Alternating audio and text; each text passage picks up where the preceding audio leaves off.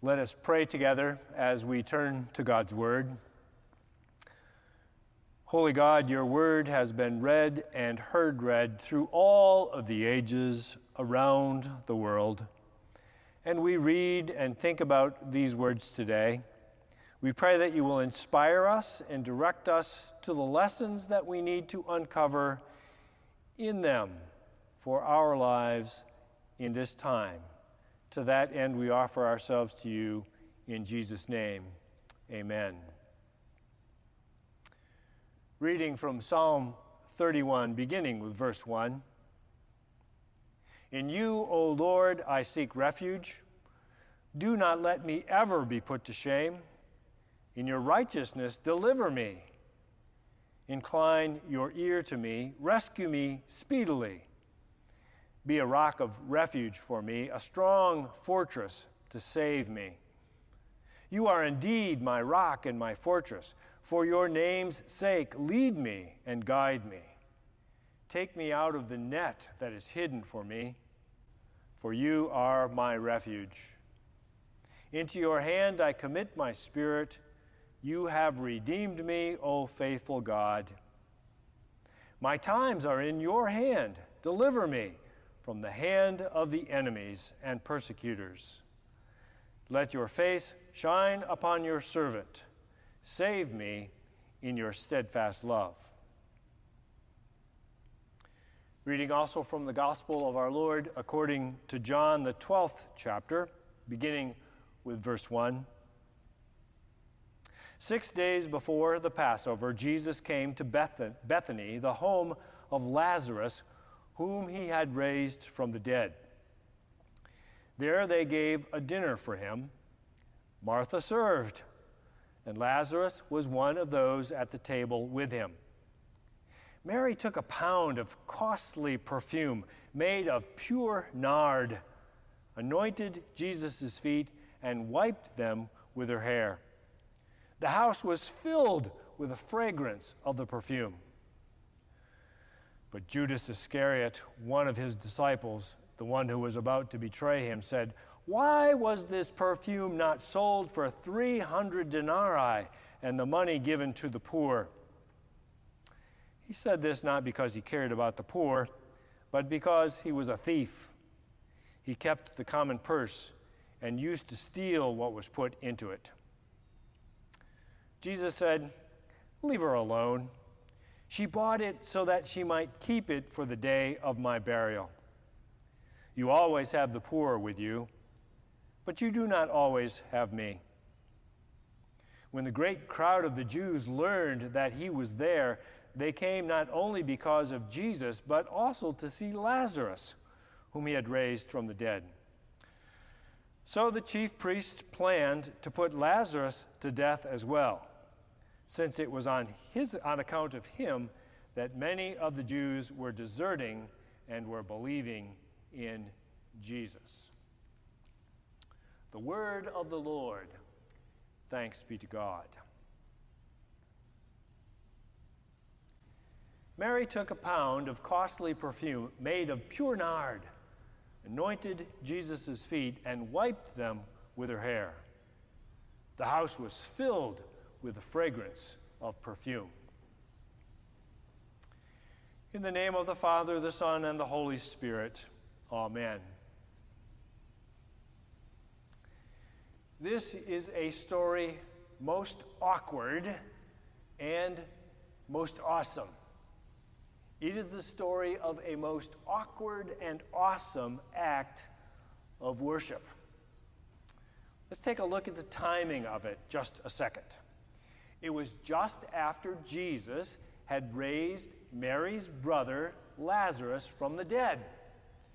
Now, before Jesus performed that miracle, he was a pretty amazing guy. They liked him a lot. He was a great teacher and all of that sort of stuff. But after he raised Jesus from the dead, my goodness, how that changed their perspective of him and his life. The Lord, the Messiah.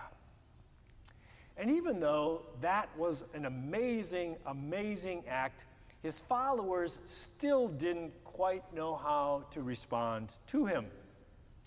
Not a surprise, one would imagine. So that was the timing, just after Jesus had raised Lazarus from the dead. The context was nearby Jerusalem, Bethany, and there was tension all around. There was an assassination plot for Jesus, and turns out it was now for Lazarus as well. The plan was in the works. And Jesus was laying low because he knew that it wasn't his time to face down the opposition that was before him, and the Passover was approaching. So there's the time and there's the context, and in this particular situation, Mary, Martha's sister, Lazarus' sister, Mary of some fame, decides to teach the disciples and all of us a lesson about extravagant devotion. So they gather around a table, as they would, and tables were places of welcome and fellowship, and as well as feasting. And so you might say that this was a routine family meal with a family friend. But when you think that Jesus had just raised Lazarus from the dead, how routine could it really be? But there was Lazarus at the table, and they lounged at the table, and rather than sitting, Lazarus was at the table with all the men, because that's how they did those things in those days. And guess who was serving? It was Martha, the servant. That's right. Martha was doing her job as was expected of her. I imagine she was grumbling, as she had grumbled before, about dear Sister Mary, who never seemed to show up to help out on time. And then, to quote a song from the 60s, and then along comes Mary, in she breezes. Mary, I kind of get the idea, was a unique personality. Maybe you would call her a loose cannon. And here she comes. She barges right in without a serving tray, without a purpose to come into the men's domain. She barges right in without an invitation and into the men's domain. And so they were shocked by that fact to begin with. And then Mary pours out one of the most extravagant acts of worship of all time. She took this exquisite perfume. I don't know what nard smelled like, but Scripture does say it was worth a year's wages. So it wasn't cheap.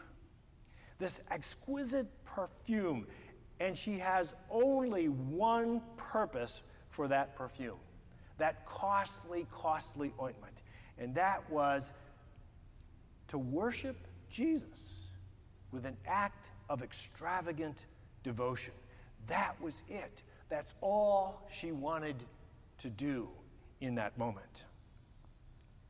So Mary comes breezing in, pours out her act of worship, and the men, probably Martha too, sit or recline stunned. They didn't know what to say because this act was so outlandish from their perspective. And then after they kind of gathered themselves, they tried to shame Mary for her act. I imagine that they were somewhat accustomed to her and her behavior, but this one was really over the top. This was too much. You don't do this kind of a thing in our society. Judas finally breaks the silence, and he's worried about the cost. What a waste! What a waste! We could have used all of this money to feed the poor. And John fills us in with the details about that really wasn't his concern. And they probably then all turned to Jesus, expecting Jesus to rebuke Mary. And guess what? He doesn't do it. Again, Another time, Mary misbehaving. And Jesus doesn't rebuke her, but rather affirms her. Affirms her for a couple of reasons. One, in ways that she and they, only Jesus at this point understood, that she was going to be a part of a bigger story which had to do with Jesus' passion. But also it was that simple but extravagant act of devotion that was worth remembering. And we're remembering it to this very day. Mary personifies extravagant devotion. When it came right down to the fact that she felt moved to honor Jesus in this way, her reputation didn't matter. The cost didn't matter. The perfume didn't matter. Even her own self did not get in the way. She had shown already in the previous story about the importance of sitting at the Master's feet rather than serving like her sister. Not that her sister did a bad thing, that was a good thing too. But Jesus said, Mary has chosen the wiser portion. She had already seen that. She had been receiving and learning and being transformed by the words and messages of Jesus, even though the men probably looked down on her with disfavor. Didn't matter. She knew what she had to do. And now, in this moment, she digs deeply into a well of extravagant praise and literally and figuratively pours it out on her master. You could say that her response completes the process of honoring and worshiping the Lord. Usually when we honor or we worship someone, we do so because we received something from them. And the act of honor and worship is not necessary in order for us to receive the blessing of the Lord in this case, but it completes that act in us. I trust all of those disciples really, really appreciated and were amazed by Jesus. And they were reserved in their response. Maybe the Presbyterian Church goes back longer than we thought, as they were kind of Presbyterian in that way. Mary, not so much. Mary was like the one of the 10 lepers who needed to return to complete the cycle of praise. And she is effusive in that praise. I don't often quote other writers in my sermons, not because there aren't a lot of good quotes out there, it's just not my particular practice. But I was reading through one of C.S. Lewis's writings, and I came across this particular passage on this subject about we receive gifts and grace from people and how important our response to that is in the sense of completing the circle of praise. So C.S. Lewis says this: I think we delight to praise what we enjoy because the praise not merely expresses but completes the enjoyment. It is its appointed consummation. To praise God fully, we must suppose ourselves to be in perfect love with God, drowned in, dissolved by that delight which flows out from us incessantly in effortless and perfect expression. Our joy is no more separable from the praise we show than the brightness a mirror receives is separable from the brightness it sheds. Isn't that sweet? He had a way of writing those things, didn't he? Mary doesn't just act in this way for her own self, although in that moment that was her key motivation. She also invites us to respond as she did, to respond with extravagance to Jesus' grace in our lives. So, I want you to ask a question, because I always like to give you some homework. I like you to ask yourself, how is my response to Jesus' grace in my life? Is it lukewarm, kind of take it or leave it? Is it leftover? Is it the end of all of the other stuff and a little more that we have to give? Or is it like Mary? Is it your best? Is it your most extravagant? Mary calls us at least to consider that kind of response. I have no desire to impose a response on you, only to ask you to think about it. Our particular response to Jesus and God's love for us needs to come out of our own individual deep well of worship, and therefore I can't tell you how you need to respond. You need to figure it out for yourself. But I do encourage you maybe to consider uncapping your deep supply. Because I know that when I talk to you individually in my office or on the street or wherever, I know that there is a reservoir of devotion in there, and sometimes we always want to put a cap on it. So ask yourself that question with Mary in mind. How extravagant is your devotion to our Savior? I don't generally encourage people to seek shame. But in this case, Mary was shamed by the other men who were in that room, and probably by her sister too. But I would like to share in that shame, because Mary was shamed because she loved our Lord Jesus so much.